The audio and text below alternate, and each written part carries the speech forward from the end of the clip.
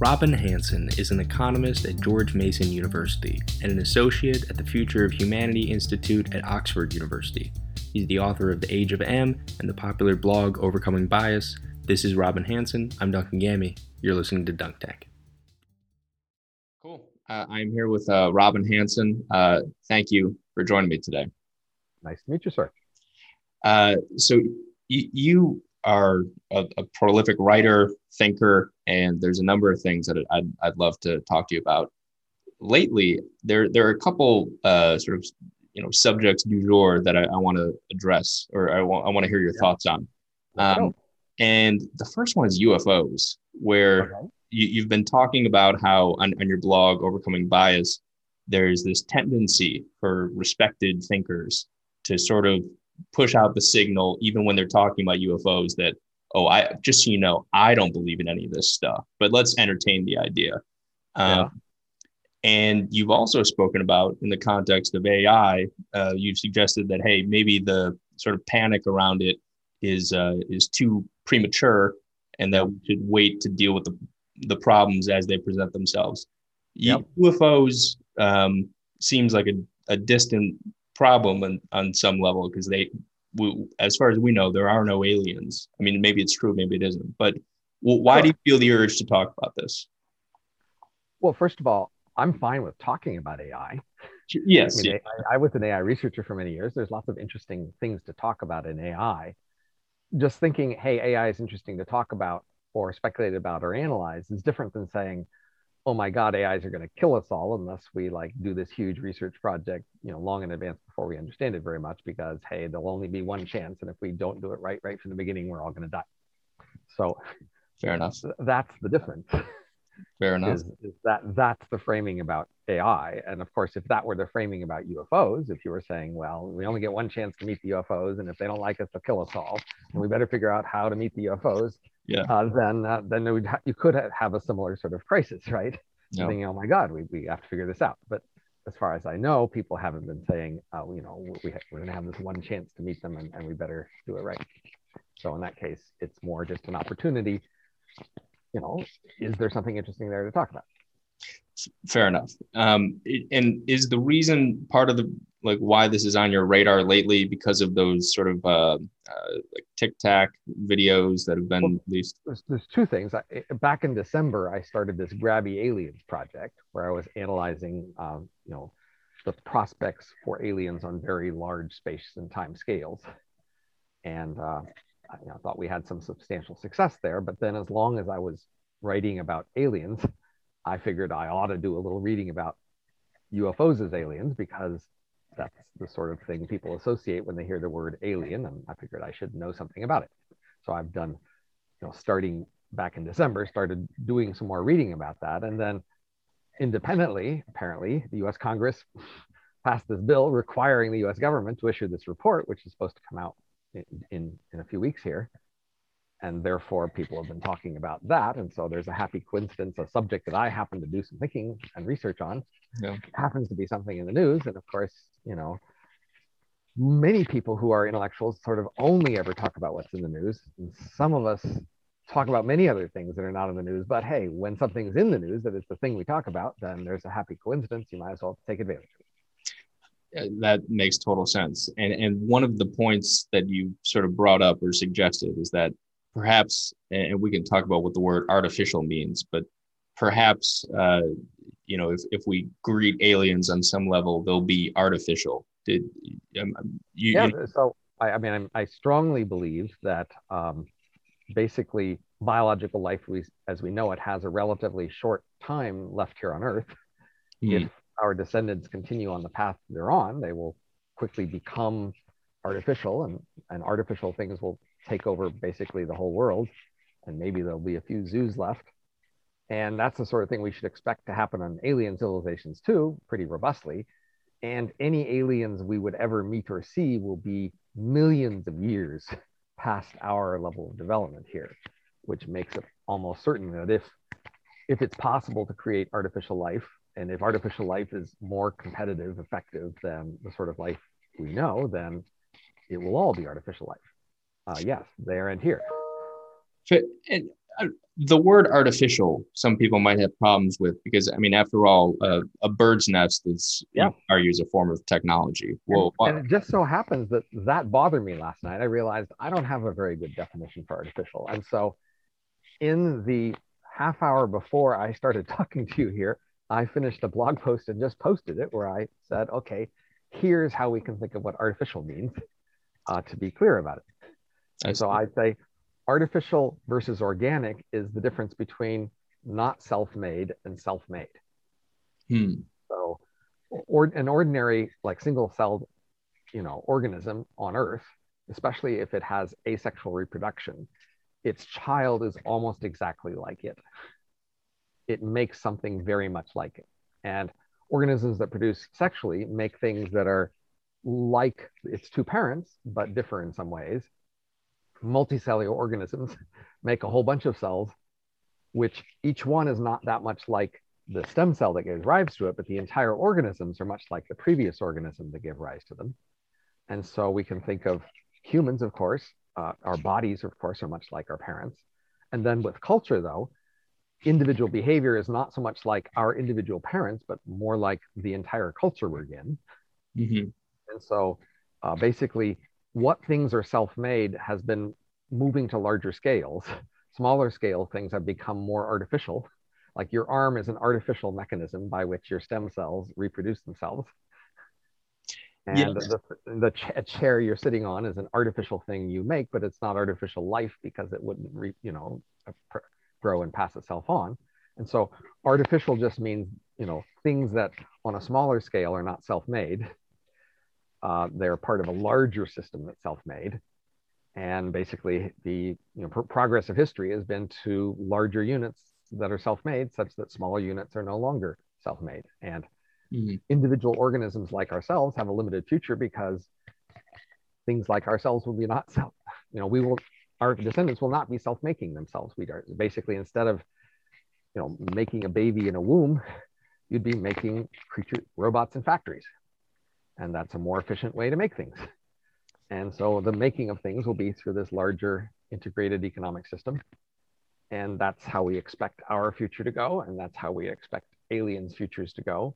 And that's what I would mean by artificial. Basically, at a local, smaller level, things are not self-made. They're instead made by larger systems coordinating to make them. We dig up stuff in mines, we make stuff in factories, you distribute them through transportation routes, and things end up places doing things, but they didn't make themselves. They didn't make something very much like themselves. Interesting. That's it, and that does kind of resolve the question mark there of how we define artificial, because a lot of people just say artificial is anything made by humans. But of course, if you're going to call aliens artificial, that definitely flies out the window. No, right. So you're definitely going to need something. You're going to say, like, what is the analog to humans somewhere else? Yeah. Such that when the other humans make something, it's artificial. And then you want to say, well, what is it? What's the essence of being human?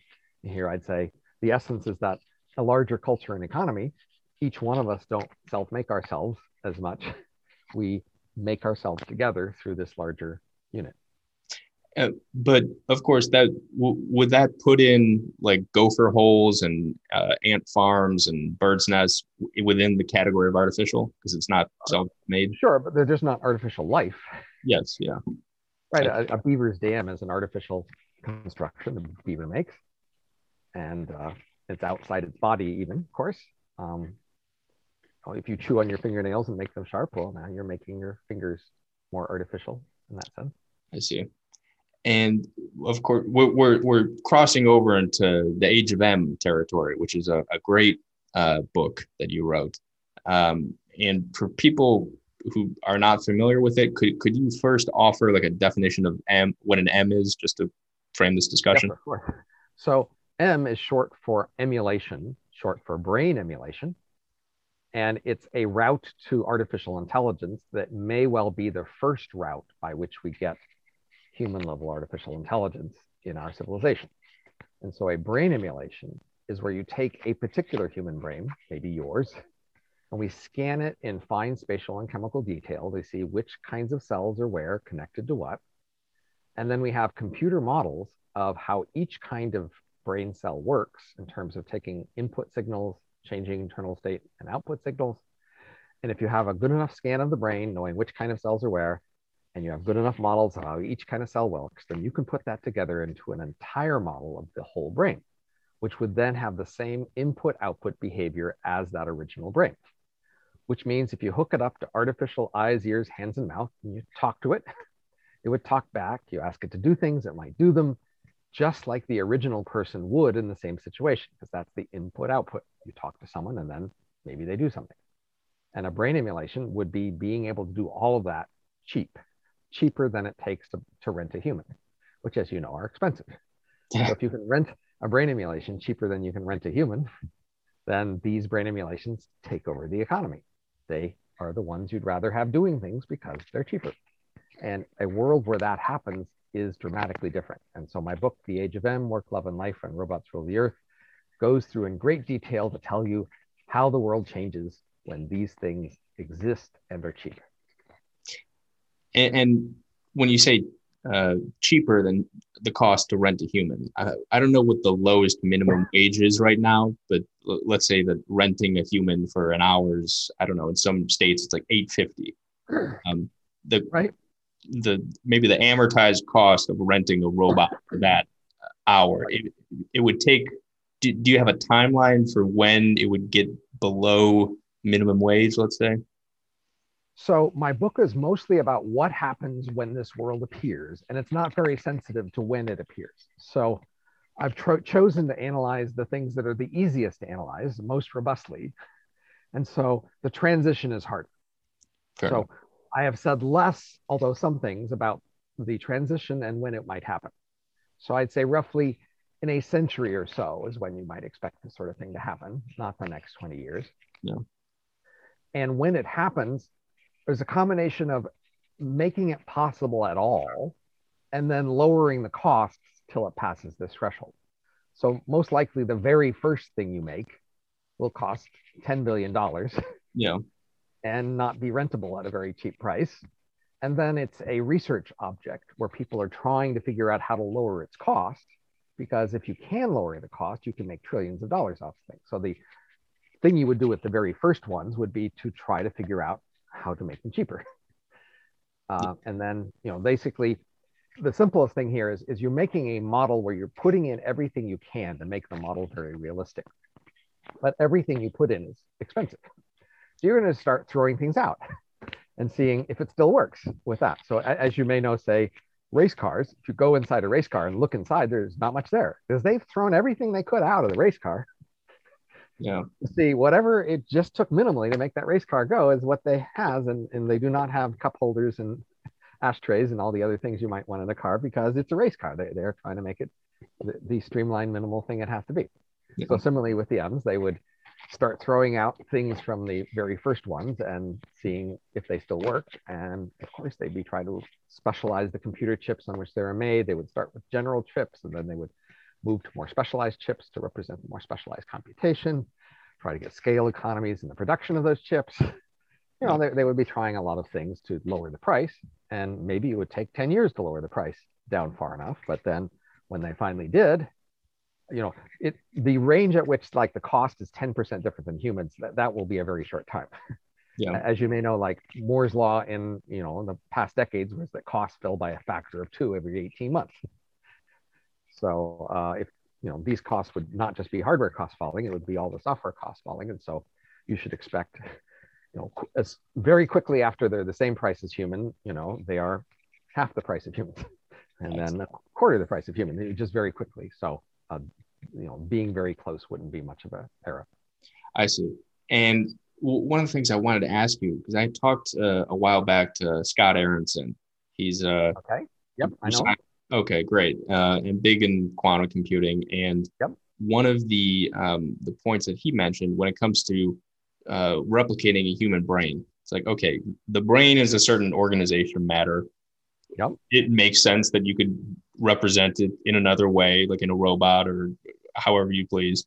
But in terms of downloading one person's consciousness onto that machine, there's a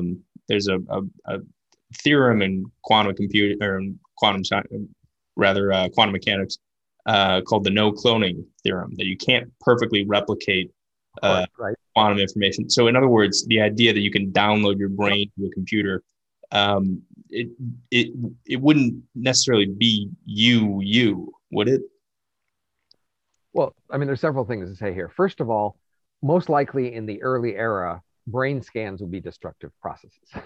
You're Yeah. not downloading you onto a separate thing. You are destroying the existing brain in the process of scanning its information. So the no cloning theorem is not a problem there. But the discussion that I had with Scott was in the case of, say, teleportation, where someone is Right. cloned and then they shoot you in the head or something like that in the process of cloning you. And it's like, okay, are you willing to get on that teleportation? And the idea being that even when you're scanning the brain initially, that scan, the information is on some level uh, incomplete in that it's not it does not perfectly capture uh, the information that's stored in your brain.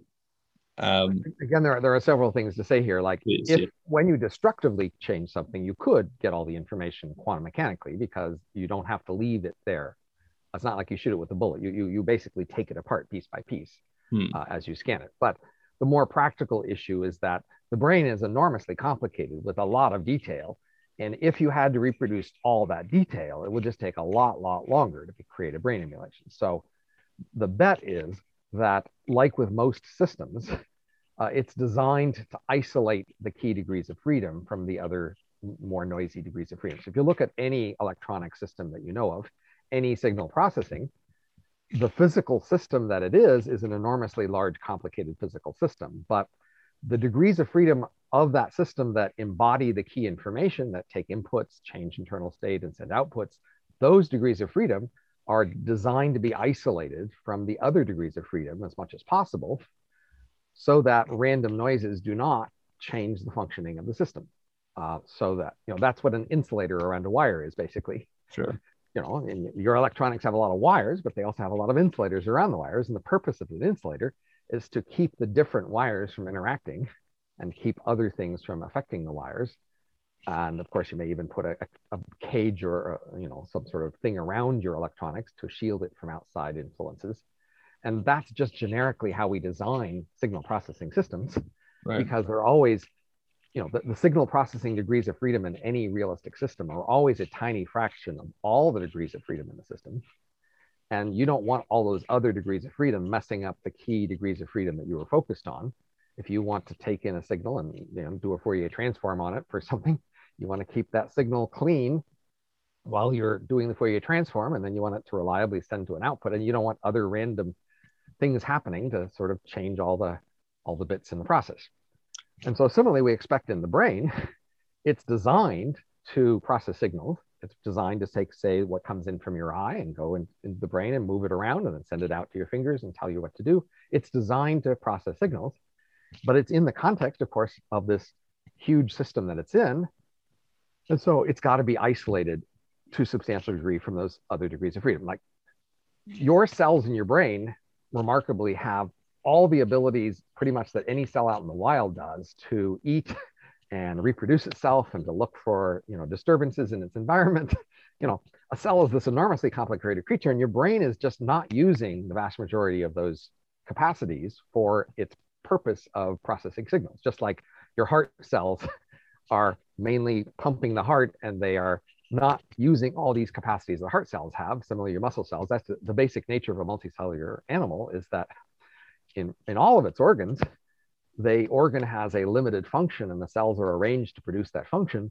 And then all the other complexity that those cells have and are is, set to be not getting in the way of the key function that's producing.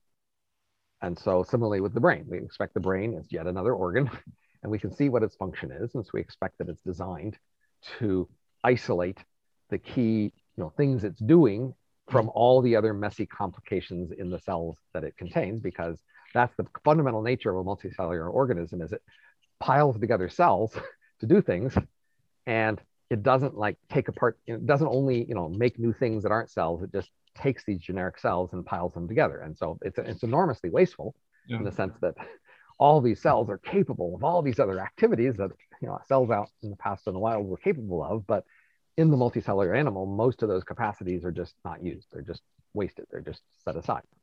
But that's how evolution figured out how to make you and me. And so in order to make our muscles, to make our heart, to make our skin, to make our lungs, and to make our brain.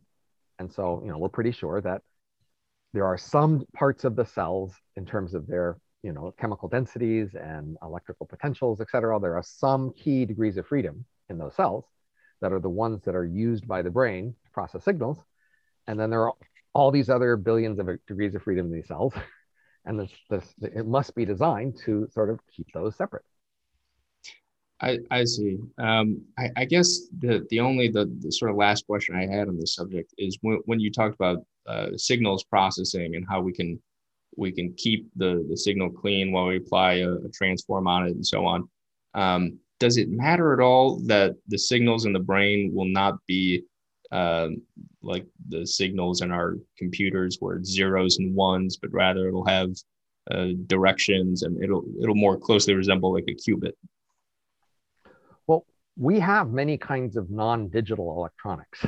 Yeah. In fact, before the arrival of digital computers, most electronics was non-digital. So we certainly have a lot of experience with non-digital signal processing, and the same things apply there. We are very confident that we know about non-digital signal processors also need to keep the key degrees of freedom separate from the other degrees of freedom. Sure.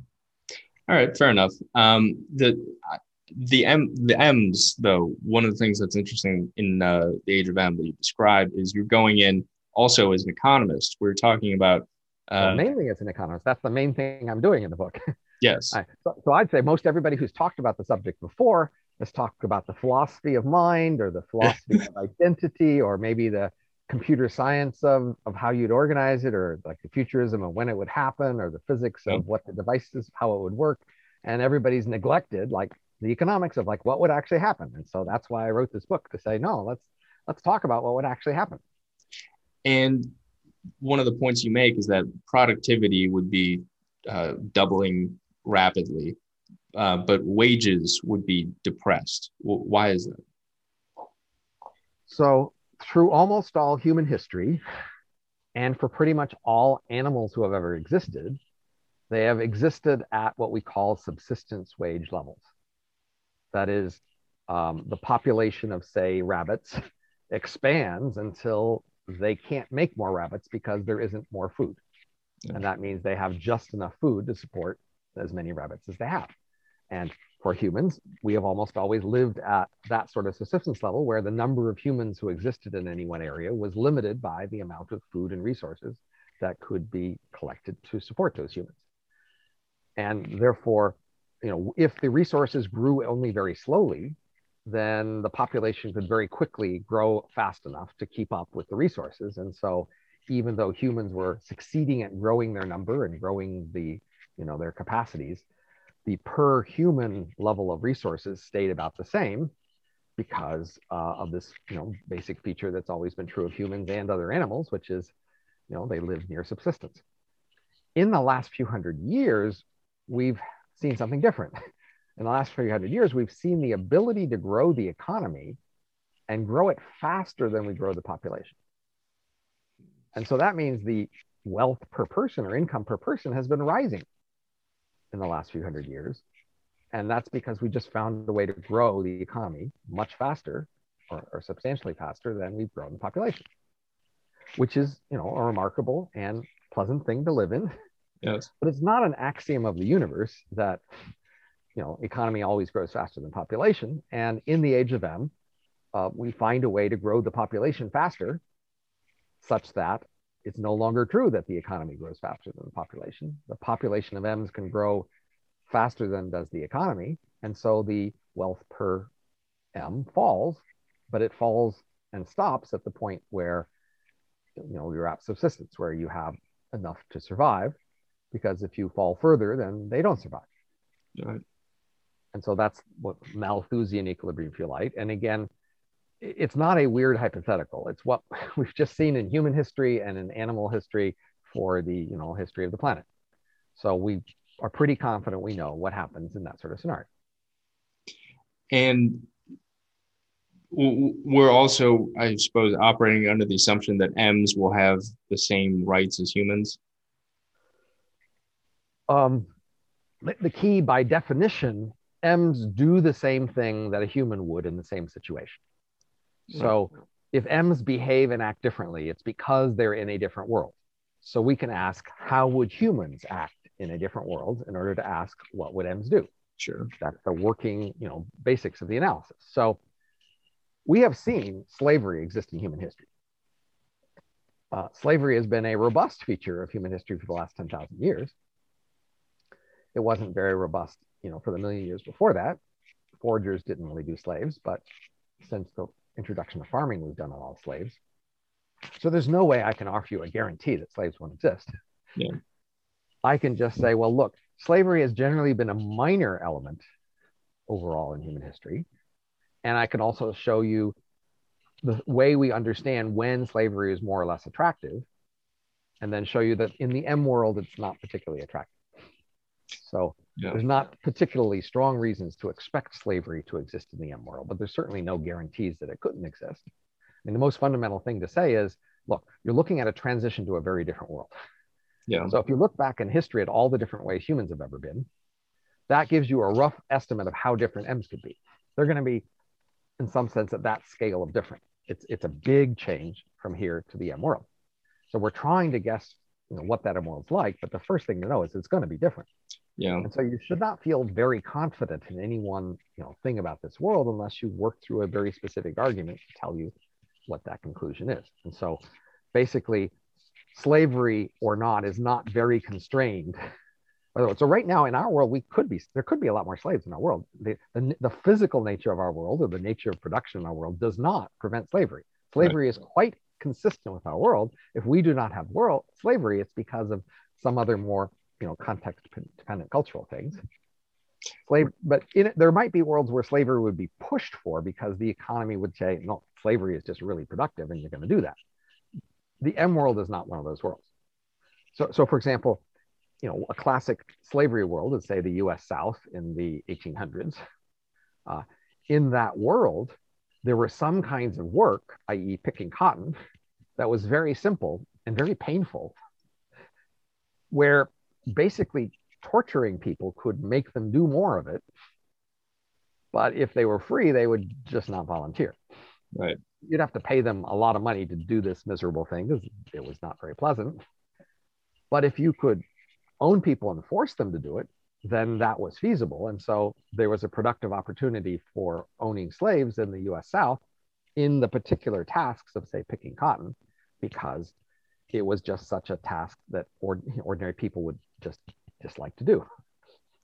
Right. When slaves in the US South worked in a house, say, or worked in cities, that was a context in which they were not substantially more productive, where there wasn't much of an advantage in having slaves do that. And in fact, those slaves were not nearly as harshly treated. In order to get people to be productive in those environments, harshly treating them doesn't work very well, because they have a lot of discretion about doing things you can't see. And if you really make them mad, they have ways to undermine what you were trying to do. And it's therefore, like, really harshly treating them just doesn't work very well there.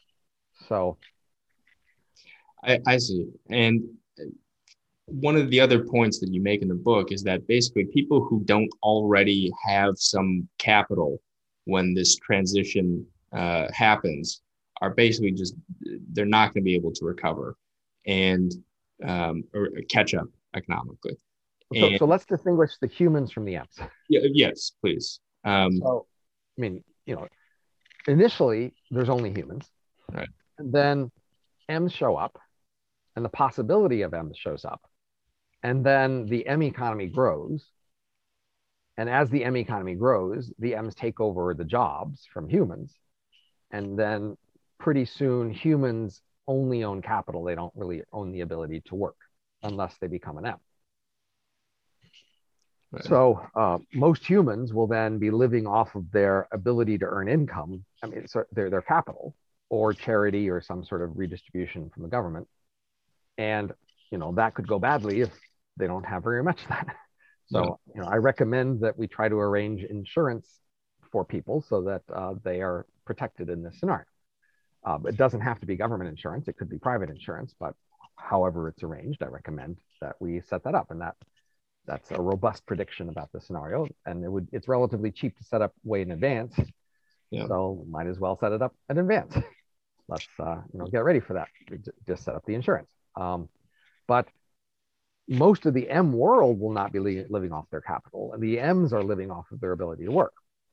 Now, the key thing is, though, out of the 10 billion humans, probably most M's are copies of the 1,000 best humans. So some of the humans can get income from their M copies working, but very few. And so the M's are not living off their capital for the most part. The M's are working. Now, the M's have more or few copies of them depending on how much demand there is. So there's enormous inequality among the M's in terms of the number of copies of each M, but relatively little inequality in terms of their daily wage.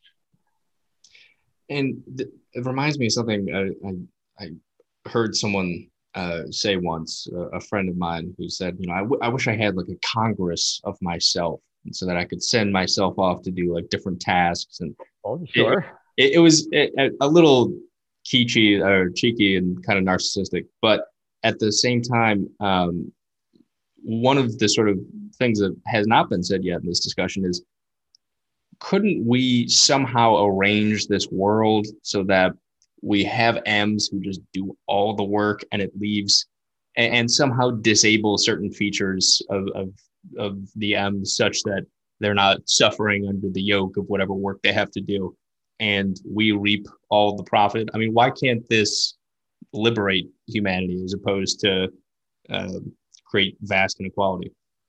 Well, the scenario I'm describing isn't very different from the scenario you gave. That is, in the baseline scenario I'm working with, I assume a continuation of a capitalist economy, right, and wage competition and that sort of thing. And so then, the economy starts doubling roughly every month. And so relative from the human's point of view, it's growing their wealth very fast. So the humans basically must initially all retire. And then some of them are scanned to become emulations, but even them are still mostly retired and enjoying living off their wealth. And the emulations are at subsistence level, working hard, but in a vastly growing economy. And so, that is the scenario you roughly described, except for you want somehow the emulations to sort of be lobotomized. Sure. Okay, so the working assumption in the book is that we know how to do emulations, but not much else. So initially, it would make sense that we can just take a brain and we can scan it and we can make these models, but we don't understand how it works. Yeah. It's just this big spaghetti code. So just like today, you can copy software, you can copy a movie or music without knowing how it works or how it was made. You can just copy these emulations and then you can turn them on, turn them off, run them fast or slow, delete them. But you can't do that much else. You can't take somebody's music ability and combine it with somebody else's Christmas vacation memory. You just can't do those things. It's just an opaque black box. And so that's the baseline scenario. Now, eventually you would be able to make more modifications, and I try to go through what modifications would be feasible. But I honestly don't think lobotomizing them is very useful, nor good for them or us. Fair enough. Most humans in human history have lived near subsistence level and enjoyed their lives, and I wouldn't want to lobotomize all of them. Yes. So I don't see the M's world. It's hard work, but remember, their world doesn't have disease or grime. Their bodies are always beautiful. Their environments are always beautiful. The main thing is they just have to work most of the time, but their work isn't very boring. Most very routine tasks are pretty automated. So they have relatively challenging work. And they're also like much more elite than the average human today. So the typical emulation is going to be at the level of our Nobel Prize winners, Olympic gold medalists, billionaires, heads of state. That's the quality of the workability and work ethic and everything else you might want out of these emulations. They are basically just much better than us. And many of them are workaholics. They're really into their jobs. And so, let them be into it. Yeah. Yeah. There's, okay. As you were saying that, there were a couple of things that came to mind. The first, when you said, better than us, there is kind of, there is a vein of thinking among technologists that strikes me on some level as almost being like anti-human, where people talk about transhumanism and, people will merge with the machines, and there's almost kind of a delight with the idea that we'll be cast aside and made irrelevant. How do you feel about that? So first we should just ask, are M's human? Yes. So you've probably walked through the Star Trek transporter scenario hypothetical. Sure. And Yeah. ask yourself, there's this transporter that supposedly reads where all your atoms are and then takes the information and puts together something on the other end, which has all the same positions. That is supposedly you. And when people teach philosophy classes and they explain all this to the students and they ask the students, okay, this thing that comes out of the transporter after you go in, is that you? And people say about 50-50, that's me versus not. Then you switch the question around, you say, you just walked out of the transporter. Is the thing that walked into it you? And they all say yes. Mm. So there's an asymmetry, you see, looking forward in time and asking, do you identify with these things? And looking backward in time and asking, do you identify with those things? So on the basis of that, I'm pretty confident the M's themselves will see themselves as very human. Yeah. It's just us today looking forward at them who aren't so sure, just in the way our distant ancestors might not have granted us the label human when they look at how weird we are. Yeah. So, but the key thing we've seen over history is that we have changed, right? Enormous changes have happened across history in terms of human habits, human styles, personalities, ways of thinking, values, life, what we do in each day, that sort of thing. And we should expect that to continue in the future. So M's are, about as different from us today as we are from farmers from 5,000 years ago or foragers from 500,000 years ago. It's that level of difference. And again, foragers from 500,000 years ago could look at us and go, nope, not human. Yeah. Something else. They've become something else. And, who we think, no, we're the same as them because we look backwards and we embrace them as our origins and therefore as us. And that's what the M's will do. They will look back at us and see as us. But of course, when we look back at the foragers, we also look at them and we go like, you guys weren't as productive as us. Yeah. Look at all these things you couldn't do. You hadn't learned all these technologies we have, all these ways of doing things. You don't have the large scale economy to rely on. They are just less capable. You don't necessarily think it's their fault as individuals. Collectively, we have learned more together, but emulations will look back at us in the same way and say, well, it's not your fault that you didn't know all the things we know and aren't able to do all the things we can do, but over time, we have all collectively learned more. And so that's the sense in which they would feel superior. It's exactly the sense in which you feel superior to people 5,000 years ago or 500,000 years ago. Go ahead. I mean, that's the answer to, are they human or is humanity gone? Well, it's a choice to decide whether that's humanity or not. But almost always is guaranteed that sort of on the collective level, we will see that we have gained more. So you probably have heard the stories that the transition from foraging to farming may well have been worse for individual farmers. Individual farmers for a long time may have had worse lives than individual foragers.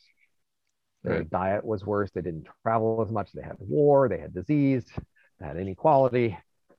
But nevertheless, the total capacity from all humanity in the farming era was still vastly larger than in the forager era, which is why we could have far more farmers than we had foragers. So you might look together at the emulation world and say, individual M's, you don't like their lives. Yeah. You think your life is better than their lives. And maybe it is. But if you look at the entire M world, you got to admit that they collectively have a lot more capacity. Yeah. And as you said that, it reminded me of something. I talked to this anthropologist, Wade Davis, who said how all these tribes, every tribe that he's encountered, their name for their own tribe is the people. Like, we are humans. And anyone else in our tribe, you're some alien, Yeah, of course. strange tendency in people, I guess. Well, when you look, strange tendency in other people, very Yeah. natural in your own group. Yes. Yes, exactly.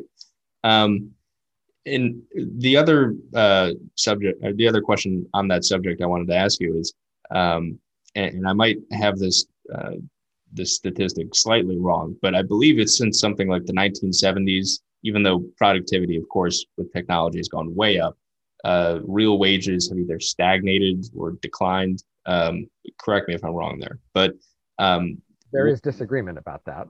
Okay, is there? Yeah, to the, I mean, the claim that people most often make is that the median wage in rich countries hasn't risen very much right. in the last few decades. But most everyone agrees the mean wages are way up, and most everyone agrees that in the entire world, wages are way up. It's only about the risk countries in the last few decades, and then there are disputes about whether various kinds of incomes are being correctly included. So, for example, government taxes and redistribution has gone way up. Is that being included in the income or wages measures, et cetera? But nevertheless, you were going with somewhere with this. Yeah, the question I wanted to ask is, and specifically, I guess we can concentrate on the U.S. then for this case. But when we talk about a world of M's where it's hugely productive, and yet there's this inequality, do we on some level already see that happening? Almost surely the wage things that will happen for M's have nothing to do with the changes in wages in the US and the median wages over the last few decades. They are just completely unrelated processes. The M wages would be vastly lower than the current median US wages, vastly lower in real terms and even in subjective terms. So, it's not at all closely related. Yes, I'm only suggesting the idea that as technological capabilities increase, my non-economist intuition would think that, okay, if productivity is going up, wouldn't wages go up because people are producing more wealth and value with their work? But we've already seen today that that's not the case. And maybe it's not always the case. Sure. That is, if you look on average over many centuries, you'll see a very consistent total rise in wages with rise in, per capita productivity. It's just you don't always see it everywhere. And so again, here you're looking at median, not mean wages. You're looking at the United States. You're looking over the past few decades. Right. These are, distinct things. You're also, of course, you're not noticing that in that time period, we nearly doubled the fraction of the population that works because we started having all the women work. Remember? Right. Yeah. And so family wages have gone substantially up because they are more wage earners. Yeah. And so, but again, just the main thing to realize, is that this larger picture I'm telling you about how wages have consistently risen over centuries is not a reliable prediction of the long-term future. So again, the key thing going on there is we have increased many kinds of technologies and gotten better at many things, but we did not get better at reproduction. Making babies is still done in the same old, slow, expensive way. Yeah. With the introduction of M's, all of a sudden we have a much better way to reproduce. Yeah. And that's what changes the relationship. The per capita wealth is suddenly now that is what drives wages down. It's not the total production, it's the way to reproduce. And what's interesting, I've talked to a couple, I want to speak to the fact that the assumption that in 100 years, capitalism will still be going on, which seems like a reasonable assumption, because I talked to Bill Ayers, the Weather Underground guy, and I talked to a couple like 60s radicals. And what was very interesting was that they were all consumed with this idea that capitalism is going to collapse imminently. And I look around at a lot of people my age as well, and they have that same feeling. Why do you think that this system has? So the word capitalism is unfortunately not very precise. Sure. So if you just look back across the sweep of human history, we almost always had property. We've had very few societies that didn't have property all over the place. And most societies not only had property, they had trade. And so they had unequal incomes. Yeah. And they had, unequal wealth. These are things that have been true for many thousands of years across the entire world. So when people say capitalism, they somehow are trying to set that aside and declare that's not capitalism. That was something else. They need to say somehow capitalism is this rare, unique thing that only happened in certain countries in the last, 200 years, and therefore it's about to go away. Yeah. And so you need, in order to define it that way, you need to like restrict your definition of capitalism to have, I don't know, big banks and mortgages and credit cards and, big firms or things like that. Yeah. But if we just generalize and we just talk about property and trade, that just goes way back. Yeah. So, then I would say, well, over time we have innovation and we have new kinds of ways of relating to each other and kinds of things we can do with each other.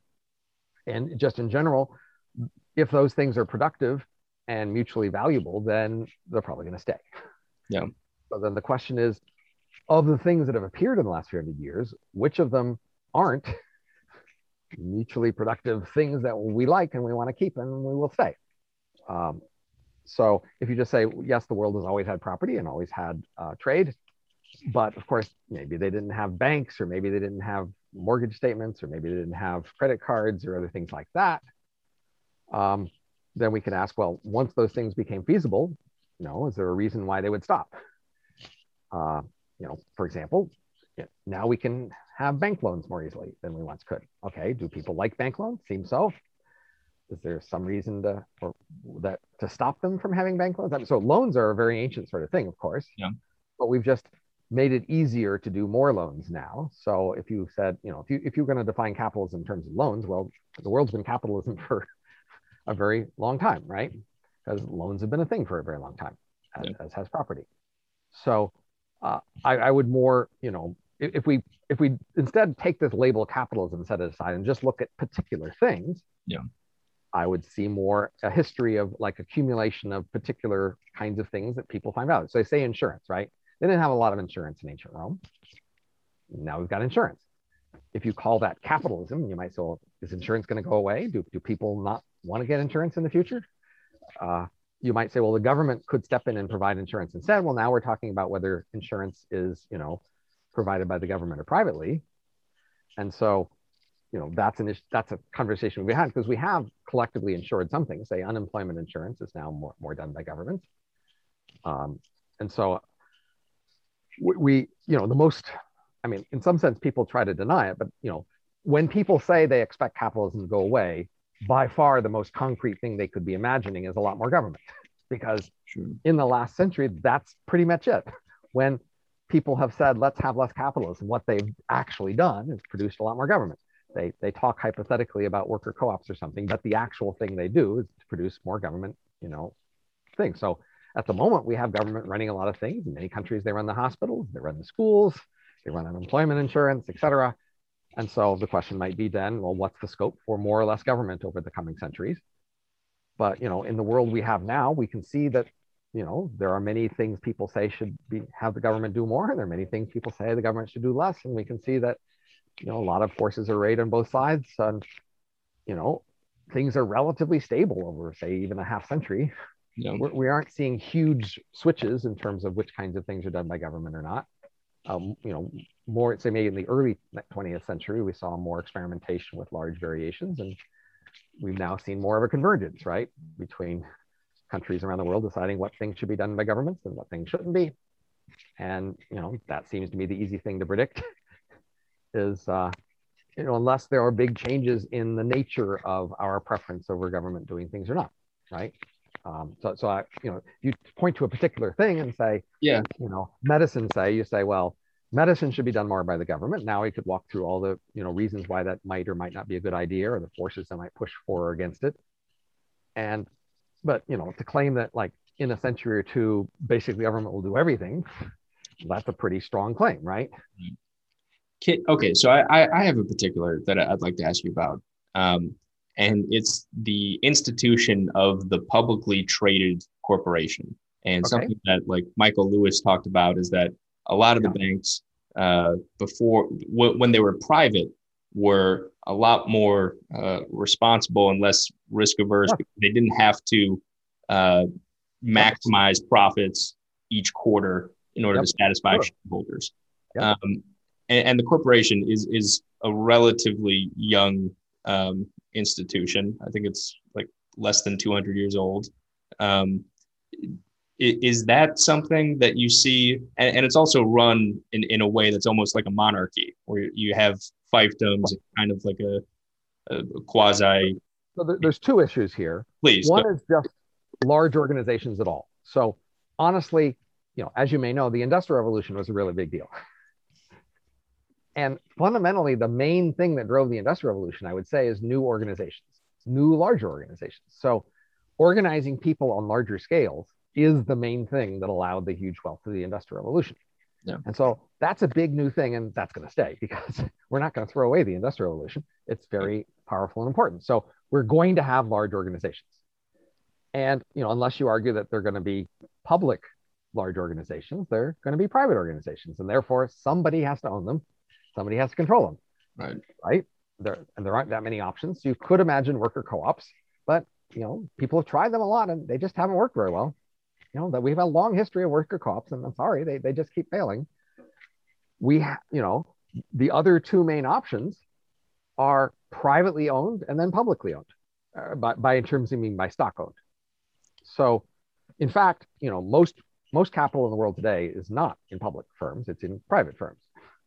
So, private firms are not the main thing going on. Right. The main reason that private firms exist, in theory, is that there are people like you and me who have capital, and we would like to invest in these ventures, but we don't want to run them and own them.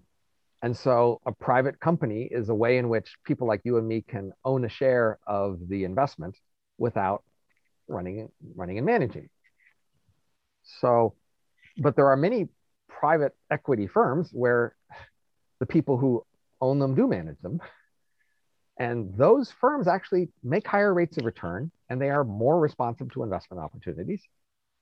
And that's a reason actually why it's good that there are some really rich people, because then there can be these private equity firms which are more productive. But if you want to get a return, then you might be willing to invest in these public firms, even if their return is less than the private firms, because you can't invest in the private firms. Right. Now, so the way the world is split up is, when there's big risks to be taken and big judgments to be made, the firm is private, and then they go public when it's time to milk the cow. Milking the cow just means you've got a stable firm and a stable industry, and you basically know how to keep running it. And there aren't really big choices to make. And so the public managers can't screw it up too bad. And so that's when firms go public. And as soon as a firm like that looks like it may have some really big, investment opportunities that good judgment needs to be made, that's when people take the firm private again. So we already are well aware that public firms are less efficient, and especially at making good judgments about investment opportunities.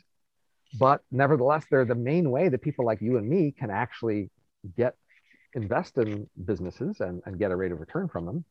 And that's what we do then. Are you familiar with the Mondragon Corporation in Spain? No. They're one of like one of the five largest corporations in Spain. They're not quite a co-op, but they elect their own management. I guess what I'm getting at is there is a certain it's more productive in economic terms, but there is a certain callousness about when you see Apple factories in China where they have to put up nets so that people don't jump out the building. Isn't there a way to make this, like, I'm all about people starting businesses and making money and trade and all that good stuff. Isn't there a way to modify capitalism in some way so that it's not doesn't have quite as many set aside the word capitalism. Yeah, okay, sure. The corporation. The big complicated world. Yes. Being a big complicated world, there are thousands and millions of possibilities for changes. Sure. The question, it's certainly not true that the world will never change from what it is now. The question is just, can you identify any concrete changes that have a good chance of actually being an improvement? That's the hard part. And so then you have to go to very specific proposals. So you say worker co-ops. Well, if you just mean generic worker co-ops of the sort we've seen for many centuries, they just consistently haven't done a good job. That's just, the long track record. Now, if maybe you figure out a new kind of worker co-op that is designed to avoid some of the problems of the failures in the past, well, give it a shot. That, of course, that's the nature of lots of categories of things that haven't done very well. People still think, well, let me look in there for a variation, right?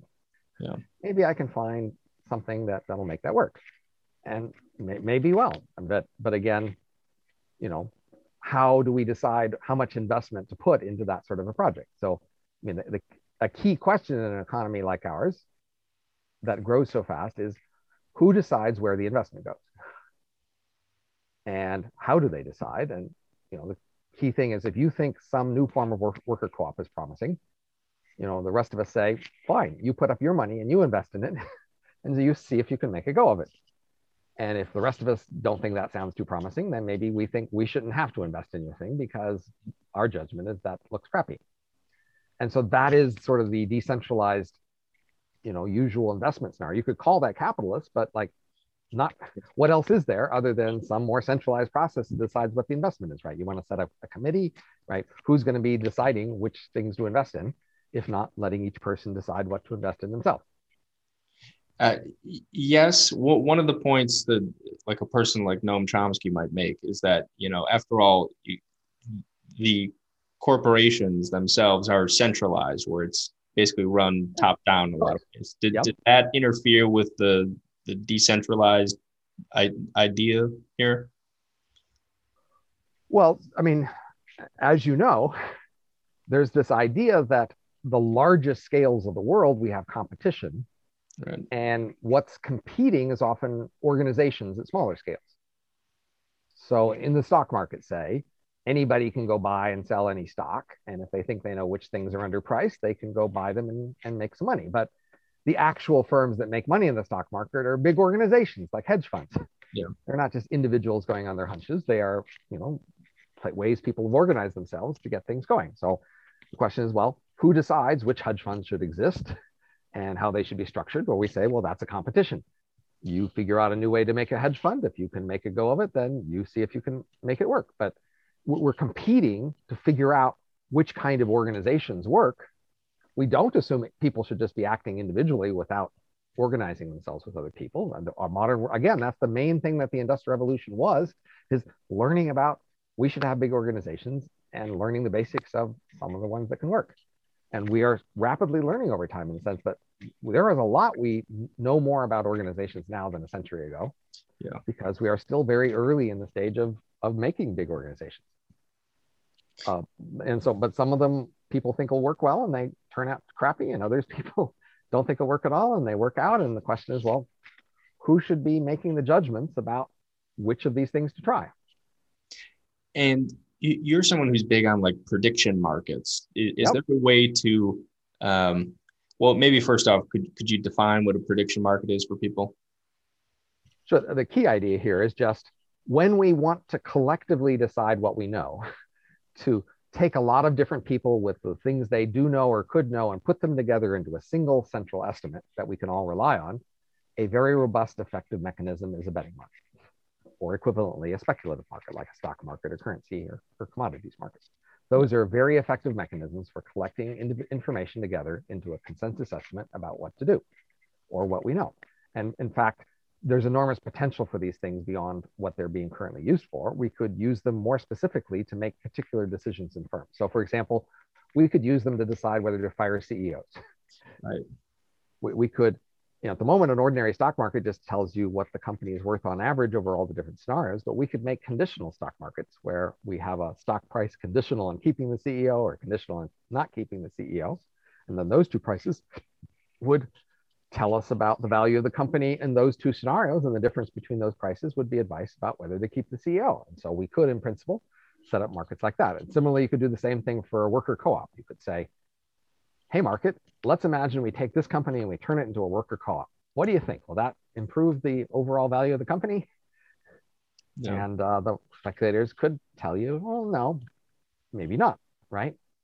And, but of course,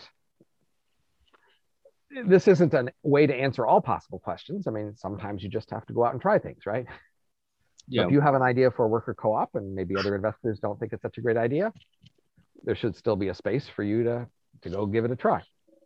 But I still think you should look at the history of the failures and ask yourself, what's your theory about what's gone wrong in the past and why your variation will work better in the future? You owe it to yourself and the rest of us to have such a theory in your head. And that's the sort of thing I less often see clearly articulated by people who want to radically change the system, say, for more worker co-ops. They just feel like it's a moral principle that we ought to have such things. Well, but not even the reason I brought up Mondragon is because it's if you say a publicly traded corporation, a political analogy to it would be more like a monarchy. Mondragon is more like a republic where people are elected into positions of power and then they're entrusted to run things. And that seems to create some lever of not only accountability, but I know from my own experience working at corporations, my past job, there were people who were very politically savvy. I'm like an engineer, so I'm not a politically savvy dude. And there are people who would be managers, and I'm like, this person is not smart. They don't know what they're doing, and I would propose things, or other people would propose things, and they get shot down. And this is at like a Fortune 500 company. This is not a failing corporation by any means. When we talk about prediction markets, it feels like there's a way to incorporate the combined intelligence of everyone who works at these large organizations, filter it up on some level. I am eager to find organizations willing to experiment with trying prediction markets in the organizations to do better in organizations. So I think there is an enormous potential there in the long run.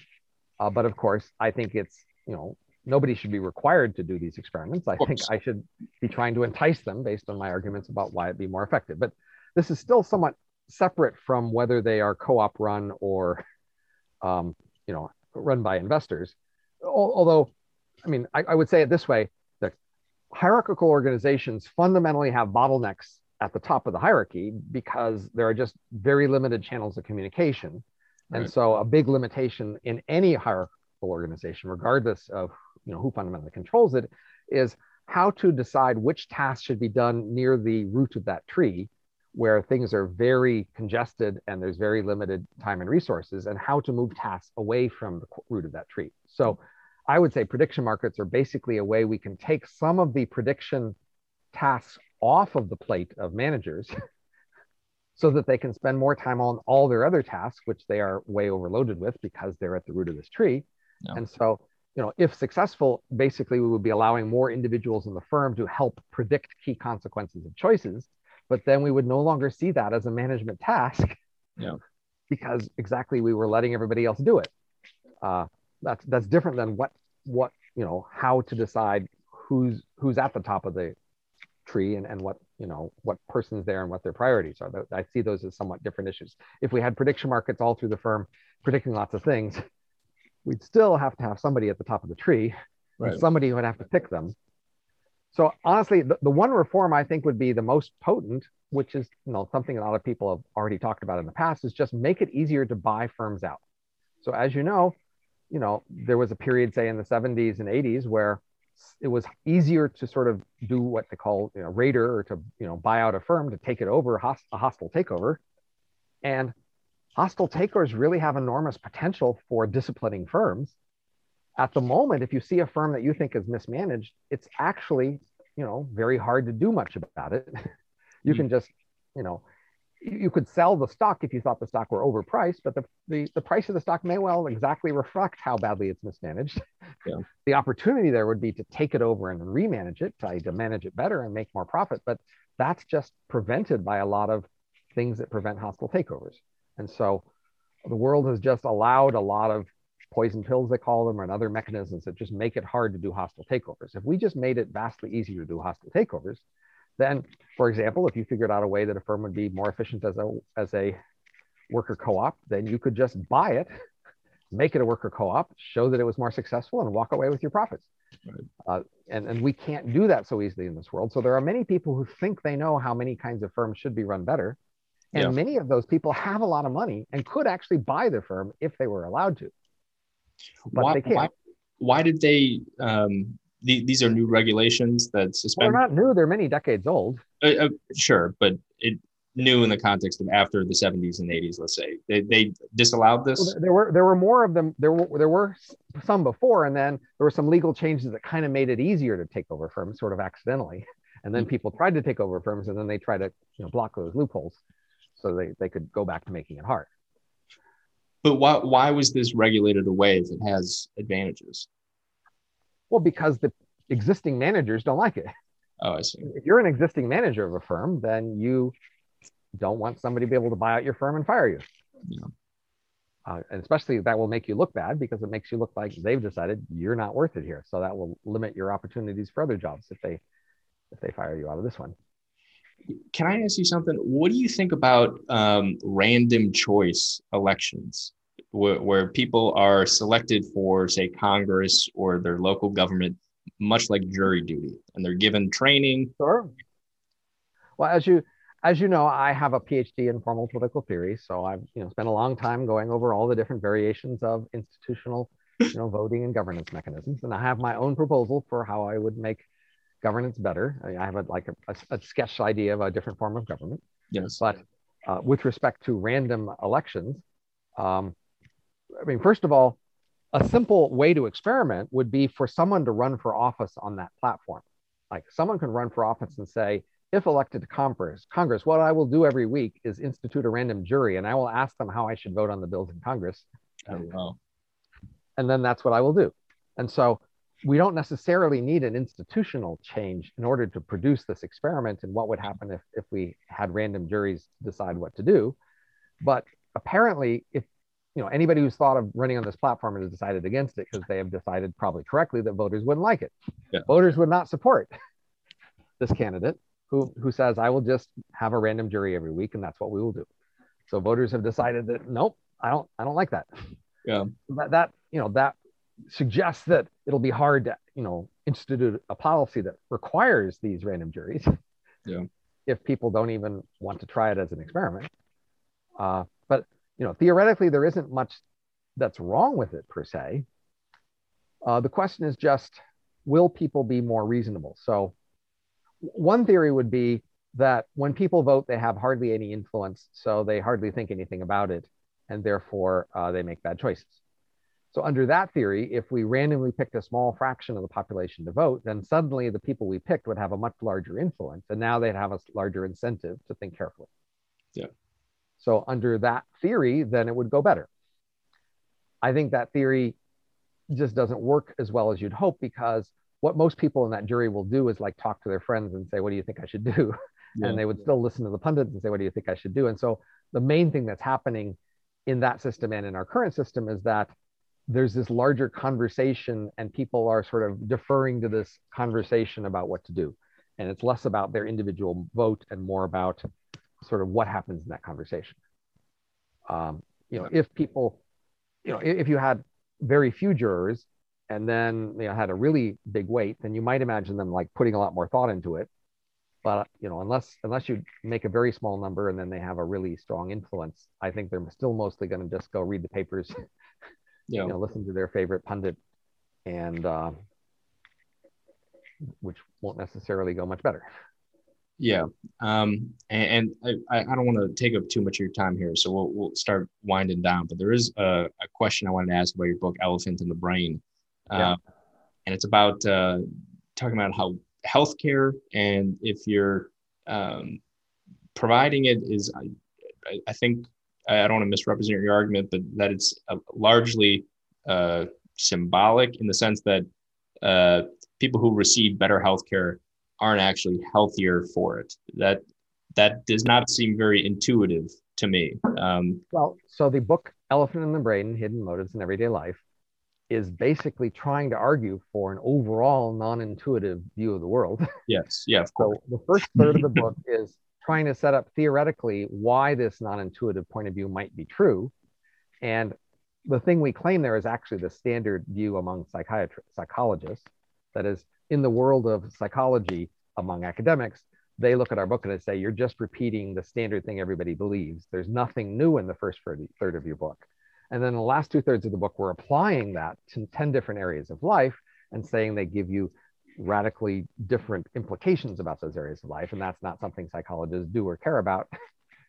But I'm a social scientist, and I'm saying in these areas of life that I've studied, knowing this one thing that we say in the first third of the book is important to helping you understand all these different areas of life. So the thing we say in the first third of the book is that people are wrong about their motives.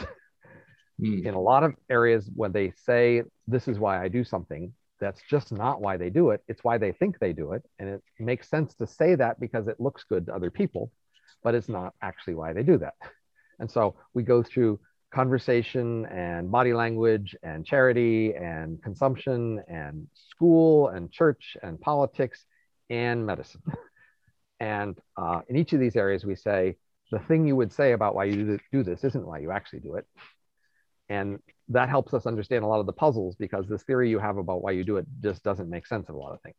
And so similarly in medicine, I'd say, well, gee, why do you consume medicine? And your answer is going to be, well, to get well.